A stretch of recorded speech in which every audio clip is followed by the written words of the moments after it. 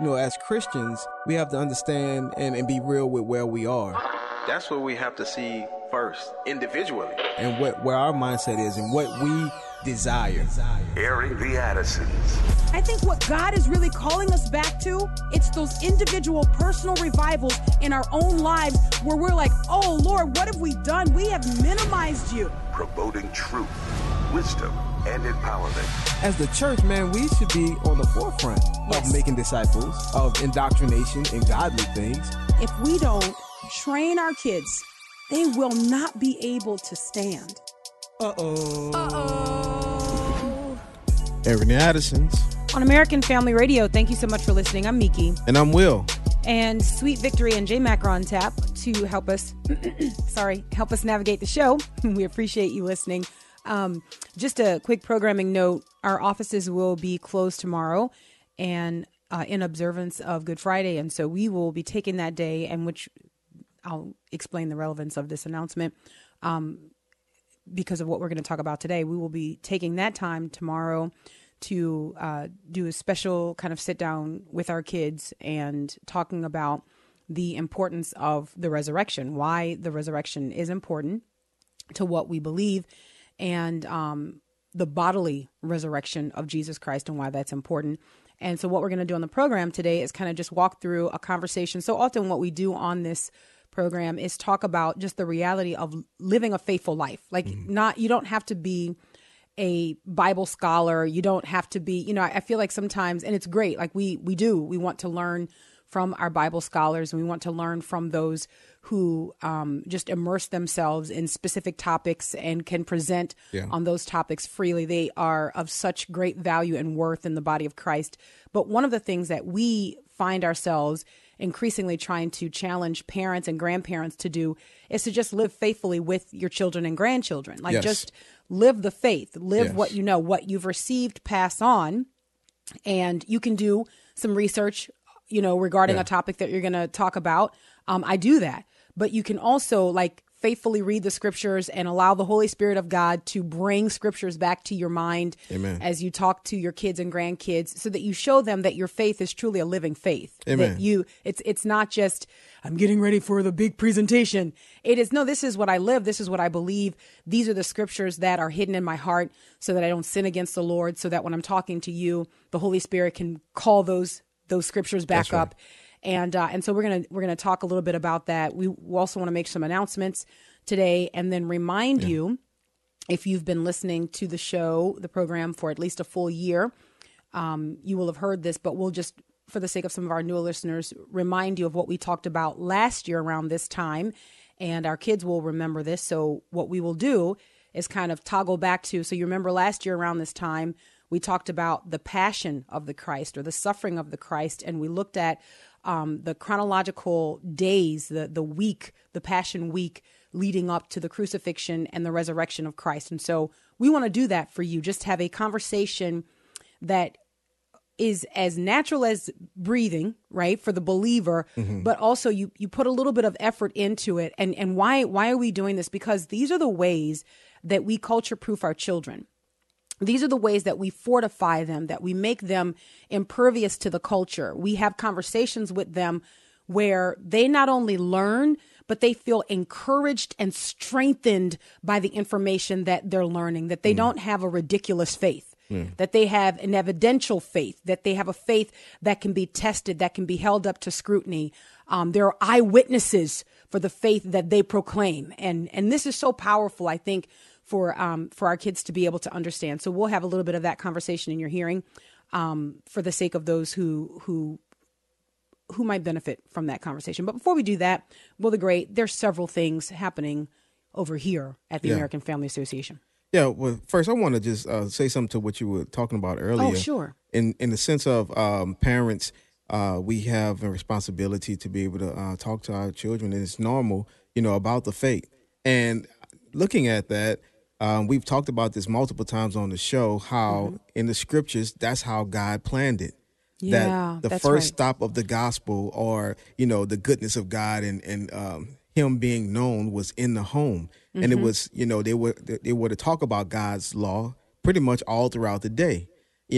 So God equipped the families, the father and the mother, to be able to hand down the commandments of God to the children. And it's the same today. A lot of times, yes, praise God for the ones who have studied certain things, and we can glean from that, and the professors and the ones who write the books and all these things. Praise God for that gift to the body, but we can't sleep on the fact that God has made it evident through the family structure of how his goodness, how his laws and his commands and everything like that is supposed to be passed down. And so hopefully that's an encouragement to parents, that God is giving you everything that you need to be able to equip your children in the things of God. And it should be natural to us, because this is our life.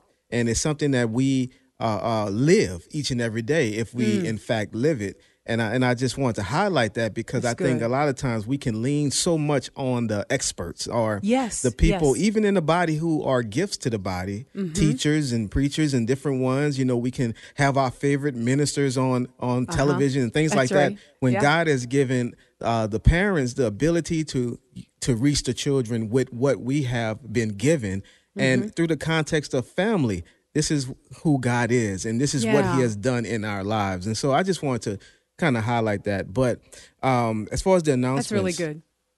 Well, praise God.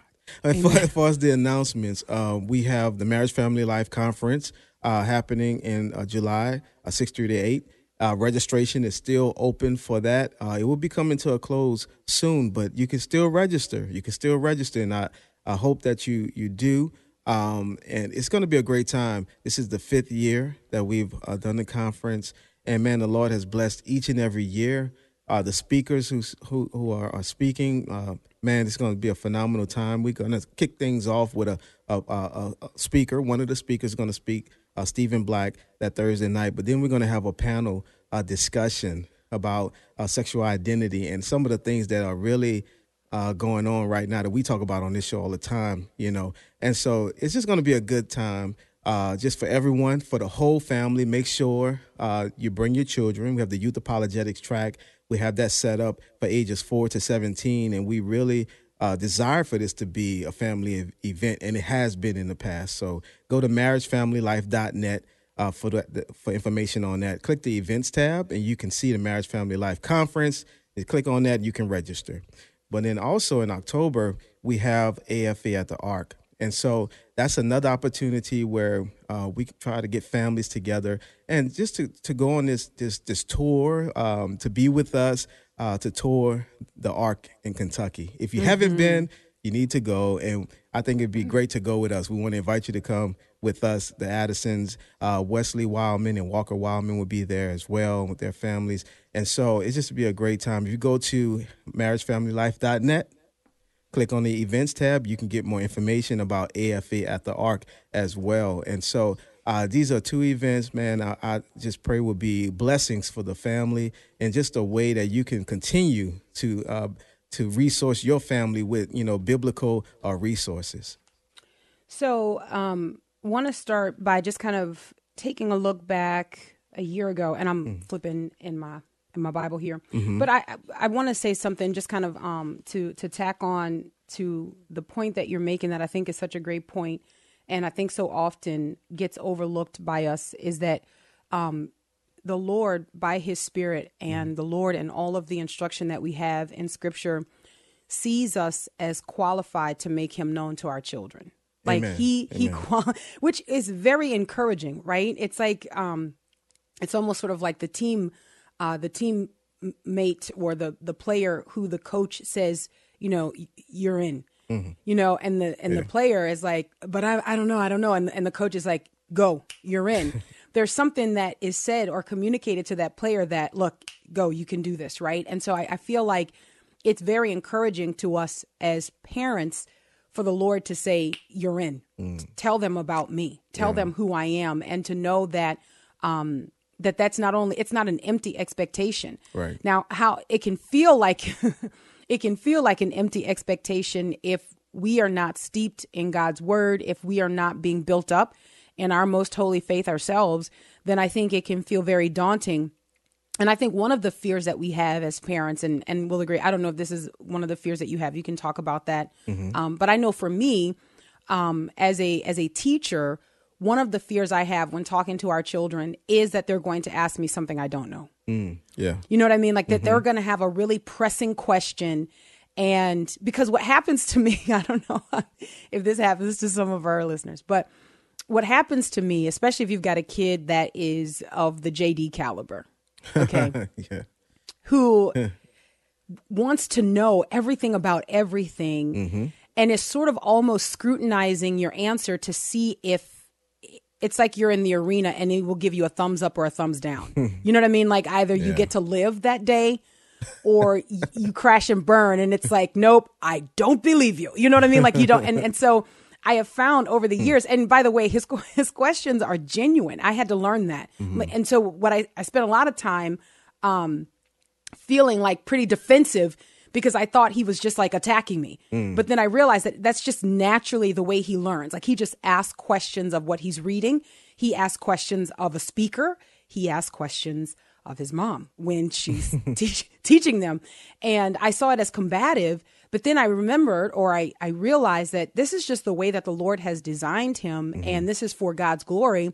And so there are times where I have to say, you know, I don't know that. I don't know the answer to that question. Let me research that and let me get back to you on that.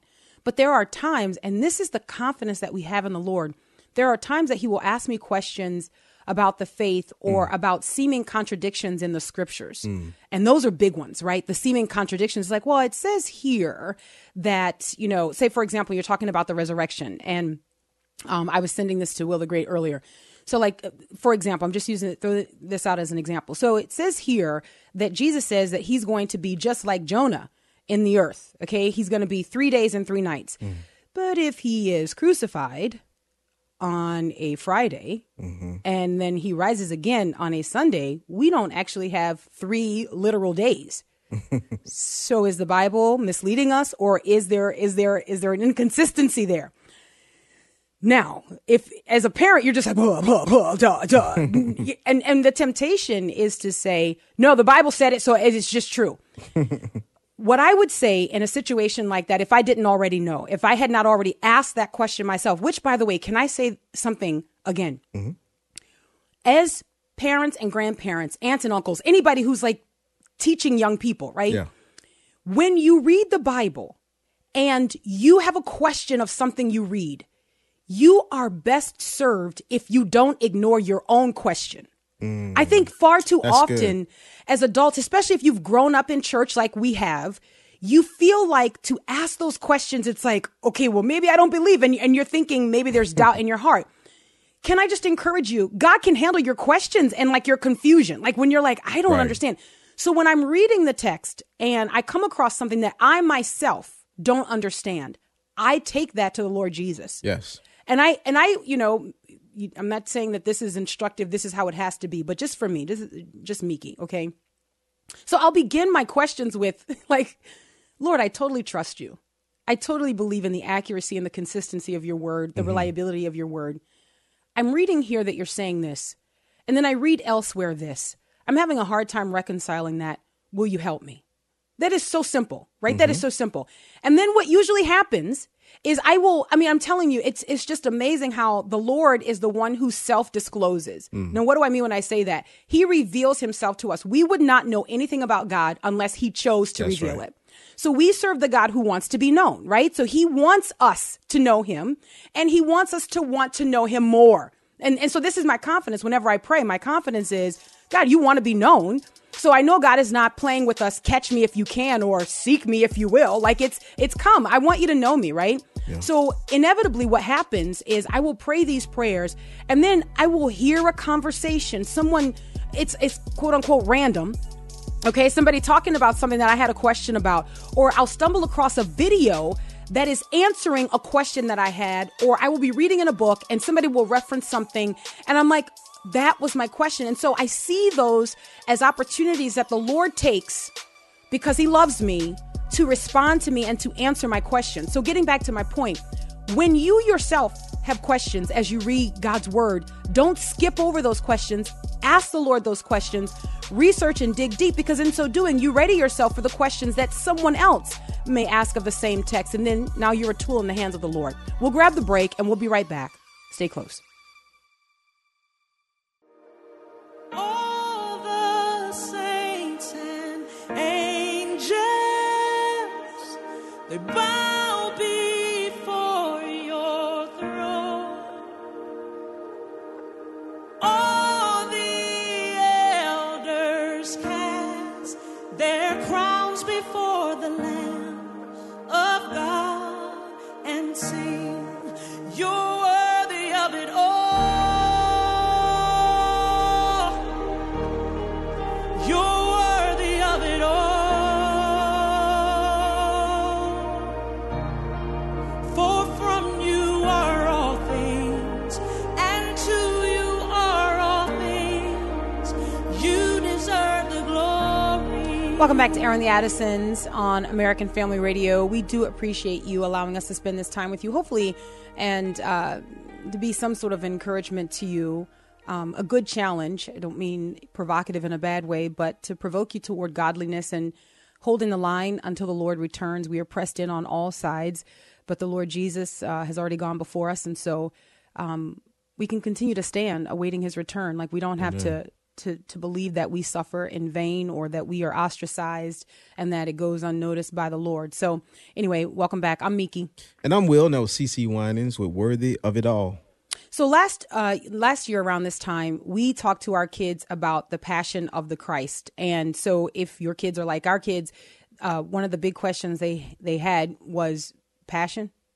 Like, why is it called the Passion of the Christ? Why is it called Passion Week? So this comes from the Greek word that I cannot say because it's got a in it, and I don't speak Greek very well, but it's passion. Okay, that sounds like a cat dying. That's not really, that's not, or swallowing a hairball. That's just way too big. That's not, but it means to suffer, right? So when you look at the biblical uses of it in the New Testament, it means to suffer. You find it in Luke chapter 22, verse 15. I'm going to just read a couple of these to you. And I want to explain to you also why I'm going through these like this, because we will routinely kind of have people reach out to us and say, what have you done on this, or what are you doing on this? And so this show is also a podcast. So the scriptural references, you can go back and pause it and write it down, and then maybe you can use it as a framework for your presentation or for your, communication with your kids or with your grandkids, because there's just the one word of God, right? So you can refer to these references. I don't know if that's redundant. Refer to the reference. You use your own words. I'm just going to give you the Bible verses, okay? But in Luke chapter 22, verse 15 here, this is as the Lord is preparing for Passover, and he's talking to the disciples. I'm going to start at verse 14. It says, when the hour had come, he reclined at the table and the apostles with him. And he said to them, I have earnestly desired to eat this Passover with you before I suffer. And that word suffer is that word. It is the Greek word for passion. It's why we describe the suffering of the Lord as the passion of the Christ. And so last year we talked about that, and I'm going to share with you a few references. It's also used in Acts chapter 1, verse 3. And chapter 3, verse 18. And you can go and look that up. This is Luke writing his second letter to Theophilus, and he's describing that after Jesus had suffered, that he was raised again. And that's important to the conversation that we're going to have today. So I tell you what, I'm going to flip to it real quick here, because I think it's important for us to cross-reference. Our kids know that's one of my favorite terms, cross-reference in Scripture. I just love the way that the Lord weaves together. Yes. I say weaves together, but you know what I mean? Like he leaves you got to really want to doubt. It's woven. It's woven together. All connected. That's exactly right. Okay. Yeah. It's woven together. So in Acts chapter 1, I'm going to start at verse 1. The first account I composed, Theophilus, about all that Jesus began to do and teach. Began is such a powerful word there, right? Until the day he was taken up to heaven, after he had by the Holy Spirit given orders to the apostles whom he had chosen. Verse 3, to these he also presented himself alive after his suffering. This is the passion that the Lord Jesus experienced here. To these, he also presented himself alive after his suffering by many convincing proofs, appearing to them over a period of 40 days and speaking of the things concerning the kingdom of God. And it's so important for our kids to understand and to recognize that the Lord Jesus rose bodily, that it was not some, just there was a spiritual mist that came. No, that the Lord Jesus rose bodily. And I'm kind of jumping ahead here. But, for him to be able to say to Thomas, come and touch my body, come and touch my scars, to see that I'm real, I think is so powerful for our kids' understanding. You'll also know that when we talk to our kids about the bodily resurrection of Jesus Christ, it has huge bearing on Jesus as our forerunner, right? And that he becomes like us in all of these ways, and coming and putting on flesh and being able to be the propitiation for our sin, to be able to die in our place, like a literal actual death. It's not a metaphor that he suffers and dies. And if we can just go through our temporal suffering and temporal like displays of death. And so many people want to make this sort of like an airbrushed sort of, just, it wasn't real. No, it was absolutely real. And indeed, it has to be absolutely real because we are absolutely real people who absolutely face judgment that Jesus Christ himself took on for us. And my goodness, was poured out on him the wrath of God in our place. I mean, it's just powerful to think about. So last year we looked at the suffering of the Christ, and we looked at the days leading up to the resurrection of our Lord. So almost a week ago, last Sunday would have been Palm Sunday.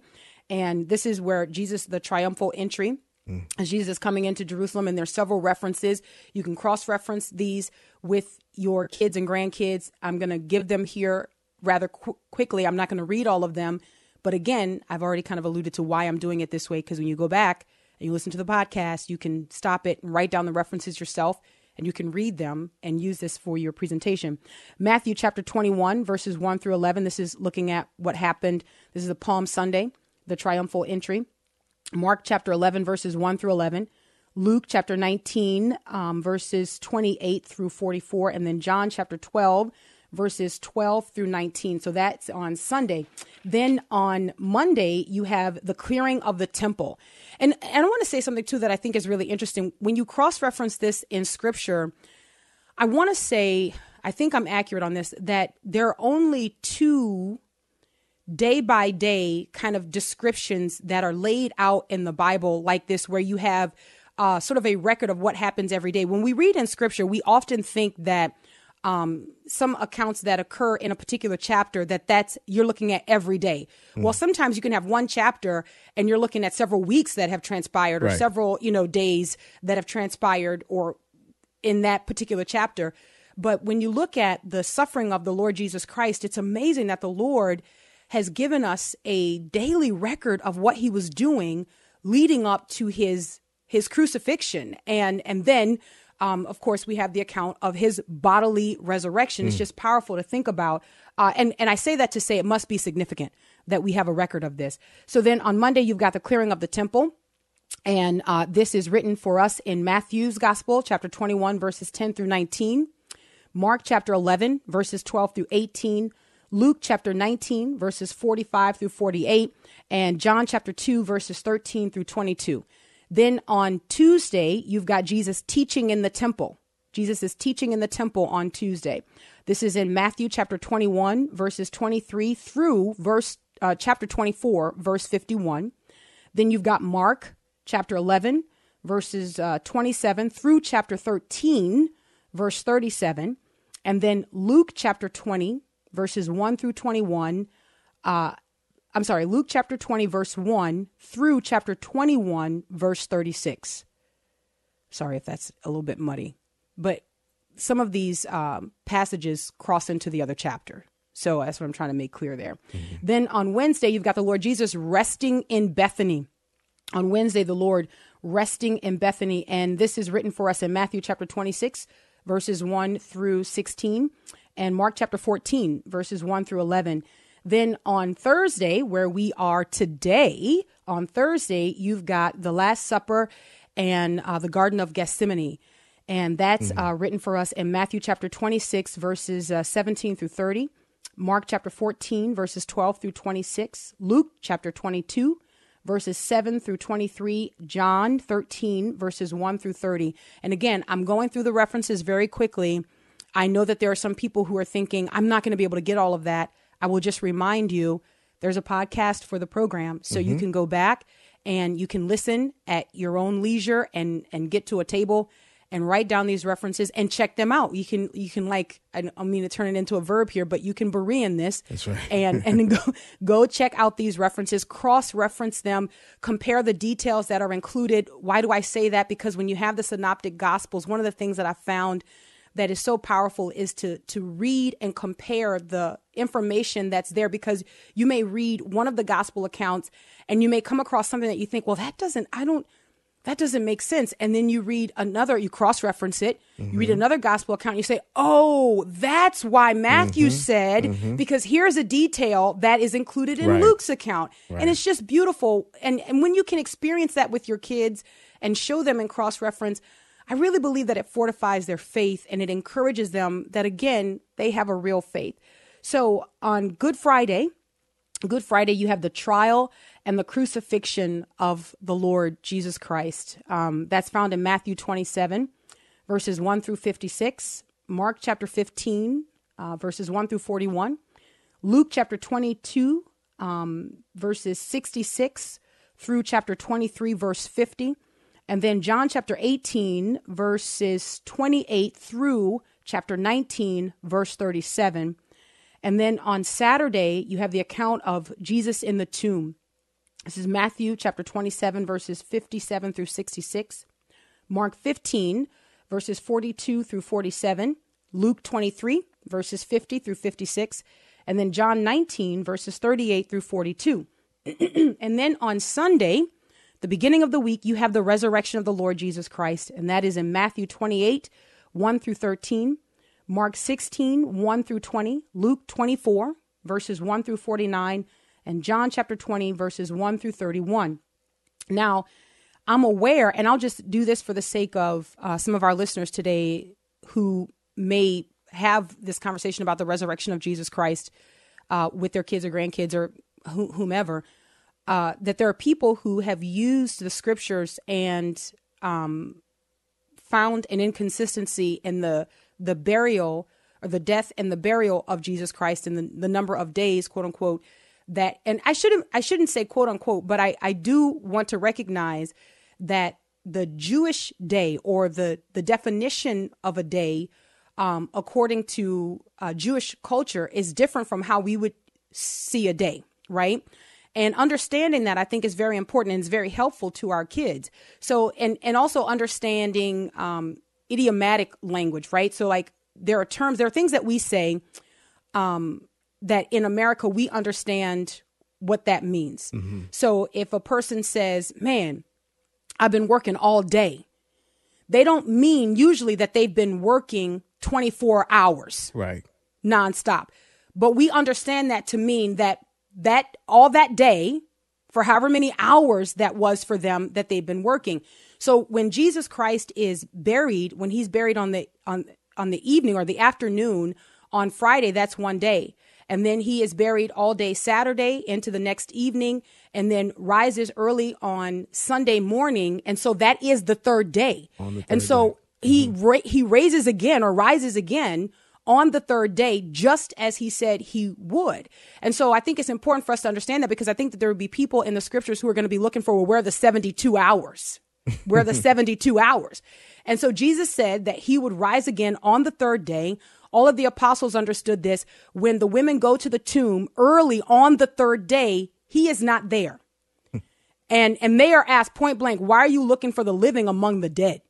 Like, why are you here? He is risen. He is not here. And so on that third day, he has already risen.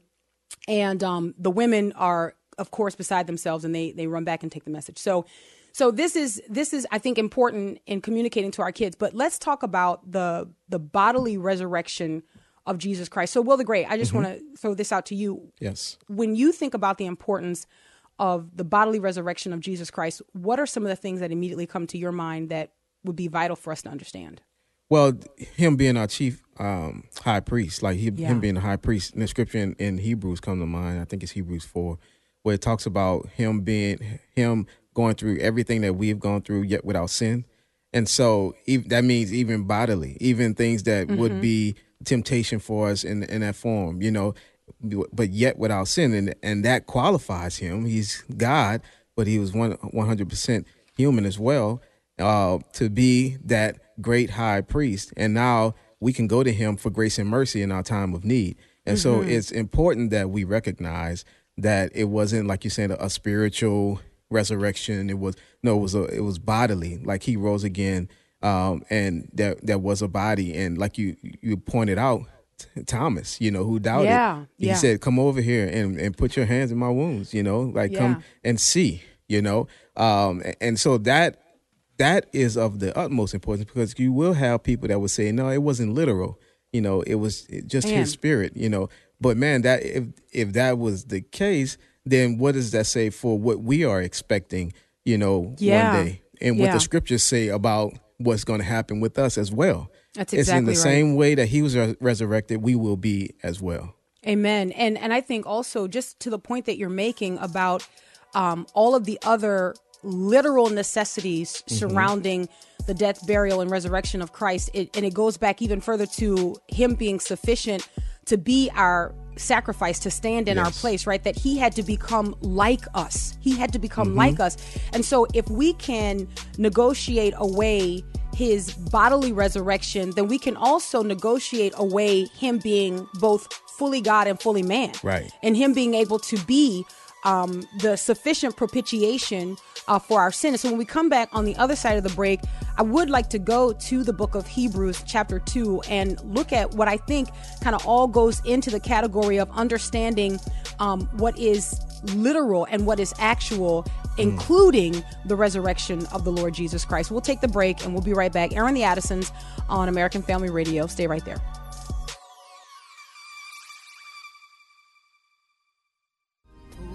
Stand against the Lord, no one can, no one will. Who will stand against the King?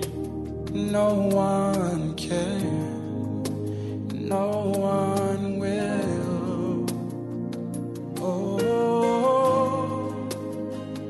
Oh, victory belongs to Jesus.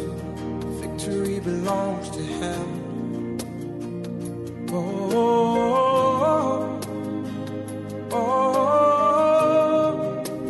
victory belongs to Jesus. Victory belongs to him. Amen. Amen. And he is at the right hand of the Father, interceding for us. I mean, it is so powerful. Yes, the victory belongs to Jesus. And because we are in him, we share in that victory. It is, my goodness. A lot of times people like to talk about what's fair. You know what I mean? Like they like to talk about what is and what isn't fair. But I praise God for his mercy and for his justice. I praise God for his righteousness, because it is not fair, as we would say or describe, that one who knew no sin became sin for us. I mean, there's no fairness in that. There is only God's justice and there is only God's mercy displayed, that in the Lord Jesus Christ, his full submission, his obedience to the Father, and his willingness and his sufficiency, that he could be the propitiation for our sin, is so important for us to understand. It's important for us to drive that home and to regularly understand that with our kids, for our kids. I know that there are a lot of different ways that people will celebrate the resurrection this weekend.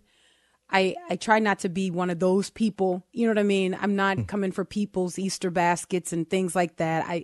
But I will say this. There's a reason that the way we see what is called Easter in this country is so celebrated and commercialized, is because it's not offensive. So there's a reason that, big stores will advertise Easter shoes and Easter dresses and Easter eggs and baskets and all of those things. There's a reason for that, because the teeth have been taken out of that. There's no offense to that. But when you start talking about the resurrection of Jesus Christ, and you start talking about the one who has already judged sin in the world, right, being the sufficient sacrifice for those who will believe in him and put their hope in their trust in him, that they will be saved, you're not going to have that as a cold sale. Come and get your resurrection dress. Like nobody's going to get a resurrection outfit. You know what I mean? But Easter outfits all day, twice on Sundays. And so what I'm trying to say here is, we live in this world, but we should not allow ourselves to be subjected to its methods and modes and all of that, like the commercialization of the resurrection of the Lord Jesus Christ. Again, I am not trying to bind your conscience. I am just saying, let's make much of what Jesus Christ has done. Amen. So that's it. I don't know if I already said welcome back to Airing the Addisons. I probably didn't. So welcome back. I'm Miki. And I'm Will, and that was Todd Delaney. Victory. I'm sorry. Victory belongs to Jesus. So you think I'm judging you? do you really think I am judging you? There's so many times. Not at all. Okay. So Hebrews chapter 2, verses 14 through 18. Therefore, since the children share in flesh and blood, he himself likewise also partook of the same, that through death he might render powerless him who had the power of death, that is, the devil, and might free those who through fear of death were subject to slavery all their lives. For assuredly, he does not give help to angels, but he gives help to the descendants of Abraham, or the descendant of Abraham. Therefore, he had to be made like his brethren in all things. Amen. Guys, it's so important. So important for our kids to understand this, that they have a merciful high priest, that when they sin, when they fall short, when the enemy comes to beat them up, and by the way, living in this culture, the enemy has come to beat them up, that they have a merciful high priest who has been made like them, that he might be the sufficient sacrifice for them and might intercede for them. Amen. Verse 17. Therefore, he had to be made like his brethren in all things, so that he might become a merciful and faithful high priest in things pertaining to God, to make propitiation for the sins of the people. For since he himself was tempted in that which he has suffered, he is able to come to the aid of those who are tempted. And so I think it's important, like when we start talking about trying to make it some sort of metaphor that Jesus rose again, right? Then what else might we make a metaphor out of when the Bible is very clear that he became like us, that we only have hope in the fact that he is risen. In fact, the Apostle Paul said that if Jesus is not risen, then man, we're still dead in our sins. Mm-hmm. Like if Jesus is not risen there's no hope from the dead, there's no hope for us. In fact, we are to be pitied. And so it's, when you think about it in those terms, you think, man, and there's another scripture that I think is important in this conversation. It is the Apostle Paul as he's making his defense before King Agrippa. And again, he's talking about the resurrection of the Lord Jesus Christ and how vital this is to our understanding. It's not just a yearly special outfit. Right.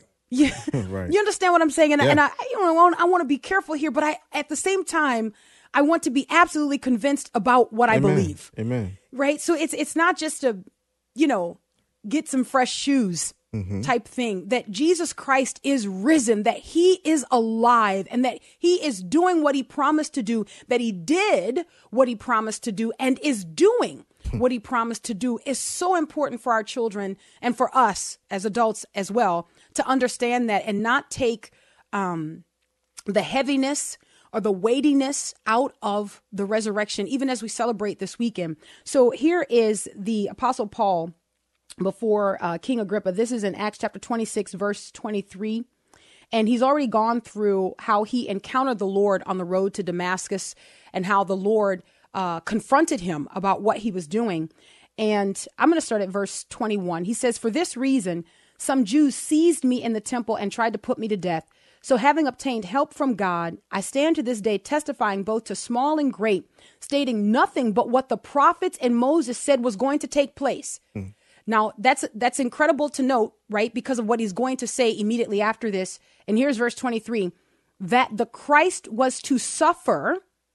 There's that Greek word again, that the Christ was to suffer, and that by reason of his resurrection from the dead, he would be the first to proclaim light both to the Jewish people and to the Gentiles. So the Apostle Paul roots his teaching in prophecy. Also being confronted by the Lord Jesus Christ, coming face to face with the one he's opposing. But then not just stopping at his experience, if you will, right? But rooting that experience and taking it back to the fulfillment of prophecy, saying that this is that which was prophesied, that Jesus Christ would come, that Jesus Christ would suffer, and that he would rise again from the dead. This is so important. I feel like a broken record here. But if we're going to celebrate the resurrection this weekend, and we're not going to make much of Christ being risen, if our if our Sunday meal takes greater precedent over the fact that Jesus Christ is risen, you know what I mean? Like, people are like, I got to get my roast right.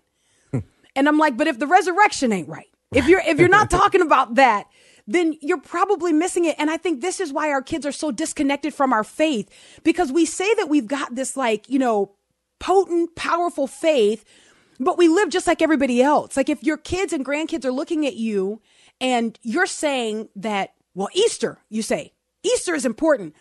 And then they're like, why? You say, well, Jesus is risen. Well, why? Why did he rise again? Why is that important? Why is that a bigger deal? Why are we having a better meal this Sunday? I'm sorry. I'm thinking back, on a lot of our traditions. Yeah. Okay. You're going to have a better meal this Sunday because it's Easter Sunday. And I think the legitimate question from all participants after Where's the Gravy, the legitimate question is why? Why are we having a bigger meal? Why is there a greater celebration on this day? Good. You know what I'm saying? Yeah. And so often we're not ready for that. Right. We're not at the place where we can show up with that answer. What would it look like this Sunday if, as you sit down to cut into that roast that was in the oven for a few hours, low and slow, right? What if before that you said, hold up? Now, yes, you might upset some people. Okay. But what if you have just a little devotional about the fact that Jesus Christ is risen and why we're doing why are we celebrating this day differently from the other days? Like, why does this matter? It kind of solidifies our kids' faith in a way that I think is real and that I think is practical. What causes a great disconnect between what we say and what our kids experience is that we say things are important, but we live in front of them that the things are not important. The thing is, this is a perfect gauge for the Christian to see how this culture has infringed upon, even our holy days or holidays. Yes. Because of what you're saying. And, I think about it, and I've said this before, Resurrection Day should be amongst Christians the most celebrated of the year when you think about what that entails. Yes. Even Pentecost, the Holy Spirit coming to the church, that should be celebrated. But a lot of times you don't even hear anything about that, but I think it kind of shows where we have given into what the culture feels is, to be celebrated or important, or, the monetary aspects where it has been commercialized, and we forget about what it really means. That's so interesting, the point you're making there. I just kind of want to stay here for a second because I feel like what you're saying is that a secular culture is routinely telling Christians how to celebrate Jesus. Yes. Is routinely telling us what's important and how Christian, if you will, that holiday can be. Right. And so as long as that holiday can be separated from the absolute truth of it, right? As long as it can be separated from that, then it gets to pass in the culture. Yeah. So for example, we can celebrate the birth of Jesus, like we can celebrate Christmas as long as we can detach the reality of why Jesus came. Come on. Right? From the celebration of that holiday. Right. So like as long as our secular world can monetize it, right? If it can become commercial and cleaned up just enough. And this is, I know that there are people who say, why do you guys care so much that people no longer say Merry Christmas? Because it was sort of like the last vestige of that Jesus, right? I mean, it was like the last like kind of glimmer of like, oh, and yes, it's about Christ. And I think the removal of Christmas, and you see this in so many different ways, is an attempt to make it less offensive. So even the birth of Christ, we have found ways to celebrate without it being offensive. And also the death, burial, and resurrection of Christ, we have found ways to celebrate it without it being offensive. We call it Easter. We introduce bunnies and chickens and chocolate, and everybody loves it, right? And so we don't have to talk about the suffering of Christ. We don't have to talk about those days leading up to him going to the cross and what he was going to do for us. We don't have to talk about him praying in the Garden of Gethsemane. We don't have to talk about the disciples and all of those. We can just ignore those things because the culture has already written a script for us and told us, hey, so when you guys come out, among us, here's how you people can talk about Easter. And you're like, no, the resurrection, we Easter. And that's a reason why even in this country, Christmas is so much bigger than quote unquote Easter, it's because it has been able to be monetized greater. Yeah, that's exactly right. Whole, and so we've kind of flowed into that as well as Christians and like, no, really, Resurrection Day? Man, and the Passover and, Pentecost, all those things. Come on. When you understand what the types and shadows, I'm talking about Pentecost, Pentecost and Passover, what it was really saying, even in the Old Testament, and then you have Resurrection Day, it all comes together. It's like, man, those things should be really high on the Christians' list, I will say this, now is the time as our culture has secularized to the point of almost being, there's no distinction really among those who call themselves Christians and those who would just be true Bible-believing Christians. There's almost like you look at it and you say, well, everybody's just using the term, so we've got to find a way to make ourselves distinct now, right? Because everybody's claiming to be a Christian. And one of the ways, looking at this weekend, is that, man, we're not giving into the commercialization of Easter. Like, we're done with that. There was a time that you could safely say, most people understood what they were celebrating. Now, I think it's safe to say most people don't. Yeah. And so what we've got to do, we say this often, use a few extra words to make sure people understand the significance and the impact of the fact that Jesus Christ is risen. 1 Peter chapter 1, verse 3 says, "Blessed be the God and Father of our Lord Jesus Christ. According to his great mercy, he has caused us to be born again to a living hope through the resurrection of Jesus Christ from the dead." This is not optional in our theology. Like, you don't get to decide if you want to pay attention to that. You have to. Yeah. All right, we're out of time. Until Monday, Lord willing. God bless.